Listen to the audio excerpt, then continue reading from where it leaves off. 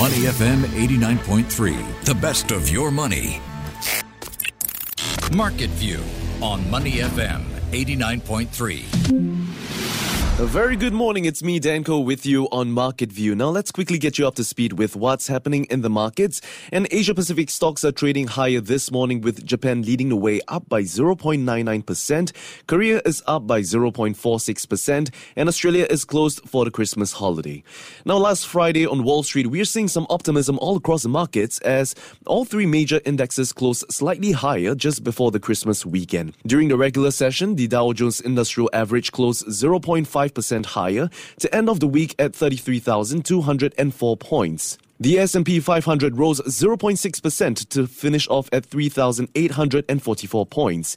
And the Nasdaq Composite added 0.2% to close off at 10,498 points. Now we're finally on to the final trading days of this year, and many investors will be deliberating whether a Santa Claus rally will appear and lift the market that has been weighed down by recession fears. Friday marked officially the start of the time period for a Santa Claus rally, which is typically considered the final 5-day trading stretch in the current year, as well as the first 2 trading days in the new year. Markets were closed yesterday for the Christmas holiday, and just for this week, investors will be expecting low trading volumes, either a relatively quiet or further volatility during the holiday shortened week. And markets will also be closing out a month and a year defined by a surge in recession fears. Heading into the final trading week of 2022, stocks are also on pace to close out their worst year since 2008. And here's just an overview of where they stand. The Dow Jones Industrial Average is down about 8.63% year to date, and that's on pace to break their 3-year win streak with its worst yearly performance since 2008, when it fell 33%. The S&P 500 is down 19.33% year to date, and also on pace to break a 3-year win streak with its worst yearly performance since 2008.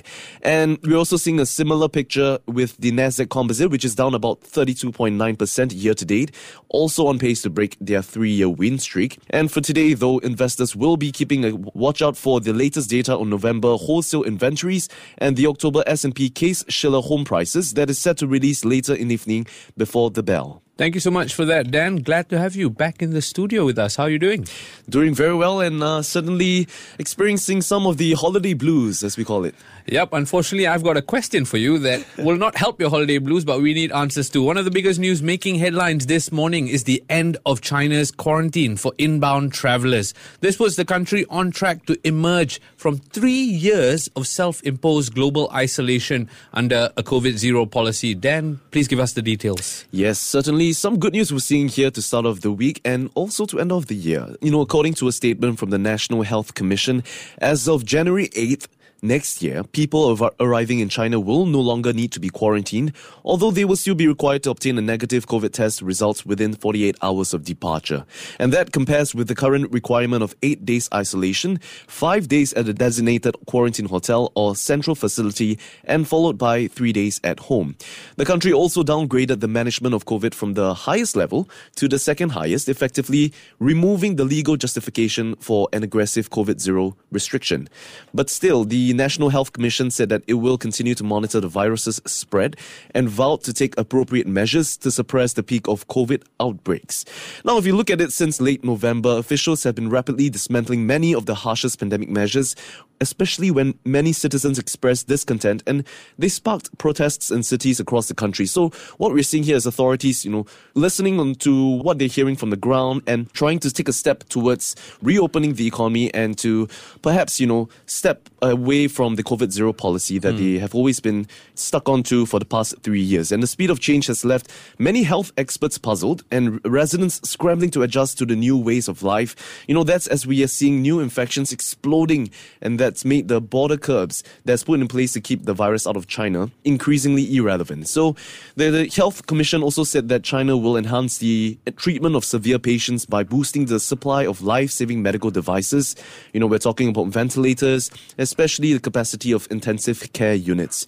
It will also likely repurpose quarantine facilities into hospitals for treating COVID patients. And I believe this is something that we've also seen, back in Singapore when we were slowly reopening our borders, and we're seeing a lot of of waves going up and down, and hospitals struggling to find facilities and spaces for people to quarantine. So this is certainly nothing new, but I think we will have to wait and see how things pan out for them. So still good news here. Now, Ryan, I'm actually curious to know, what does this latest move by China mean for its economy as well as the rest of the world? And would you want to travel to China then? Yeah, that's a good question. With restrictions easing up, it does present the opportunity to travel to China finally, but it's not on my to-do list right now.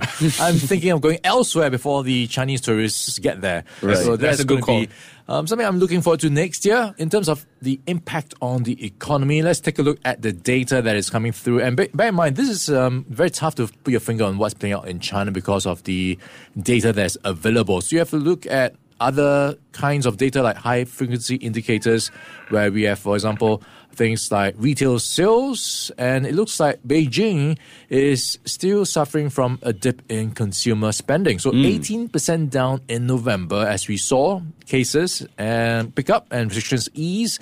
So alluding to the point you made earlier, how case numbers will likely pick up even more as restrictions start to get lifted. And if you look at where we are for home and car sales, both of them fell in the first weeks of December. And that is going to see implications likely for industrial output, as well as factories having to just cut back. And that, of course, will mean down the road activity for the economy will start to slow down. And, of course, we've been hearing how workers have been starting to report sick and not turn up for work. So we've got all these disruptions in the near term, headwinds that the economy in China will have to grapple with. Right. If you look at the activity on the roads, if you look at the subway transport levels, they are 70% below where they are 2 years ago. So in terms of people going out and about, that is still down. So when you look at retail spending, people going to shopping malls, spending on the streets, and that is going to see things under pressure for the near term until we get back to those pre-COVID-19, so to speak, levels where you have the usual street traffic. And if you look at traffic congestion, it's only 30% of the levels seen last year in January. So that is also a reflection of how much activity is happening in China. So you need to get back to pre-COVID-19 levels before we can get the economy back to where it was. And if you look at stock markets, they are also going back to levels where they were sometime in November 11th when the authorities in China started to talk about relaxing curbs. So there was an initial euphoria when people started to price in, hey, the restrictions being eased is going to be good news for the economy. But then now with the reality of what that means in the near term, the people and employees getting sick, it could be some times before we get back to where China was. Certainly spelling a lot of trouble in China for near-term headwinds, because we're seeing, from the likes of people, reporting sick, and from the previous lockdowns, and I think from this reopening, right, a lot of companies will also struggle with the number of people getting caught by COVID as well. Now, Ryan, do you think that 2023 might be the year for them to be able to perhaps, move into an endemic world where they have COVID under control? Or what are the odds of them actually moving back to a COVID-0 policy? Okay, so it looks like by most measures, they are starting to move towards what the rest of the world is doing, which is to live with COVID-19. And it does appear to be the message that many of the officials are now on board with. And if you look at how things are playing out, it's very hard to go back to COVID-0 again, because it will just mean another round of chaos. And I think that's what China would not want. So I think 2023, we could see China reopening. And I hope sooner rather than later, we will see things back to normal for China, because we've talked about how we are seeing increasing risks of a recession next year. So if China comes back into play earlier, we could have, I guess, in some fashion, not as hard a landing for the global economy, as we see many central banks start to tighten their policies. The year of easy, or the era of easy money, is already over. So we could see China helping to offset some of that pressure. Yeah, I do think this move is quite historic, because the whole world has moved on. Yeah. Now China is moving on. I know we bang on this drum about moving on from the pandemic, but it almost seems symbolic that now that China is out of it, or moving away from it, it's time to put it behind us almost. Yeah. Anyway, it's a story that we will be developing and continuing to keep tabs on Money FM 89.3. Now, if you're just joining us, Market View, Dan Koh and Ryan Huang with me on the show. Speaking of reopening, Hong Kong also intends to start reopening its borders with China before mid-January, aiming at a returning to pre-COVID cross-border travel arrangements. Dan, tell us more about what's going on here. Yes, that's right. Over the weekends, City Chief Executive John Lee said that Hong Kong will reopen its borders with China by mid-January as Beijing accelerates the unwinding of stringent COVID-19 rules that has been battling the economic growth. And after his visit from Beijing, Lee said that the borders will open in a quote-unquote fully in a gradual and orderly way. He added that the goal is to quickly come into consensus with the central government, submit their plan to the central government for review and execute on the plan before mid-January. The Hong Kong authorities will also work with the governments of neighbouring Shenzhen City and Guangdong Province to manage the flow of people that's crossing the borders. Preparations for reopening are underway, and that includes deploying thousands of officers from the city's customs, immigration and police services. The border between Hong Kong and mainland China have been so far effectively shut for almost 3 years, and currently visitors from Hong Kong are limited by a daily quota, while they also have to undergo 5 days of hotel quarantine, and mainland visitors will also have to quarantine on their return. Well, even after all these news, Lee didn't share much details about the quarantine policy after the borders reopened, and only said that he hopes to return to arrangements before the pandemic. So certainly some good news we're also seeing in Hong Kong for cross-border travel between China and Hong Kong. So this begs the question though, Ryan, will Hong Kong be able to handle the COVID wave after its border reopening? I mean, we're seeing from the likes of China experiencing huge and explosive waves of COVID. Yeah, definitely they will be trying to calibrate their policies to avoid what China went through.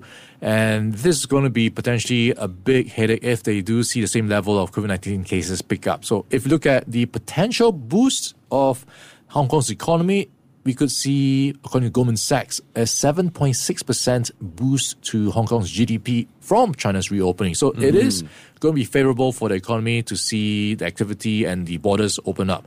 So that's something they would want, but at the same time, doing so too fast by too much is going to have implications like what we saw in China, people falling sick and then eventually being disrupted when it comes to businesses. So on that front, we have in Hong Kong a lot of medical experts coming forth to say what Hong Kong needs to do is to ensure enough supply of fever medication and COVID-19 jabs. And we've seen in the headlines how there has been quite a lot of people around the world buying up Panadol and all the medications, sending it back to China. So that's a situation I think Hong Kong has been watching and wants to avoid as well, the supply of medicine and, of course, people panicking.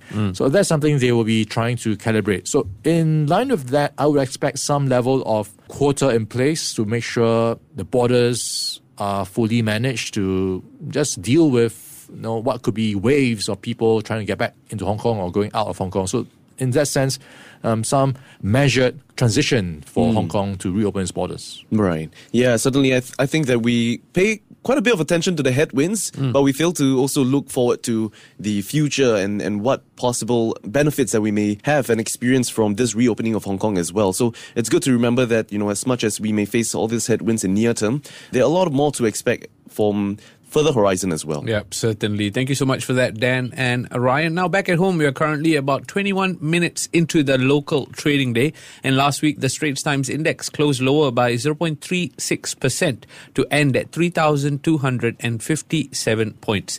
Dan, how is the STI performing today? That's right. And yes, it's like what you've mentioned, the STI closed off last week slightly down, but now we're seeing like a similar picture painting throughout the local trading markets with STIs trading up by 0.34% and currently at 3,268 points. Thank you so much for that, Dan. Now we're going to play a game of up or down. And if you're a regular listener on the show, you'll be familiar with this game. I'll be picking a stock or a topic. Dan and Ryan will be guessing whether it's an up or down. Listeners, feel free to take part as well. Dan, Ryan, are you ready? Let's go. All right, let's start with number one, EC World Real Estate Investment Trust. EC World REIT. I'm going to go with an up for this one because following the delay of the planned divestment of the REIT's assets, EC World REIT said that it is in discussion with creditors over a debt repayment plan. So now they will see the REITs sponsor finance part of a mandatory repayment that's due by the end of this year. So certainly, at least we're seeing a good closure by the end of this year, and I'm going to go with an up for this one. Yeah, pretty much the same story for me. It is beneficial for EC World REIT unit holders to see this progress. So on that front, it's going to be good news. Okay, that's 2 ups to get us started. We only have 2 today, so the second and final one, Sembcorp Marine. Dan? Sembcorp Marine. This is going to be an up for me as well because they are working on convening an EGM on its proposed merger with Keppel Offshore and Marine that's as soon as possible.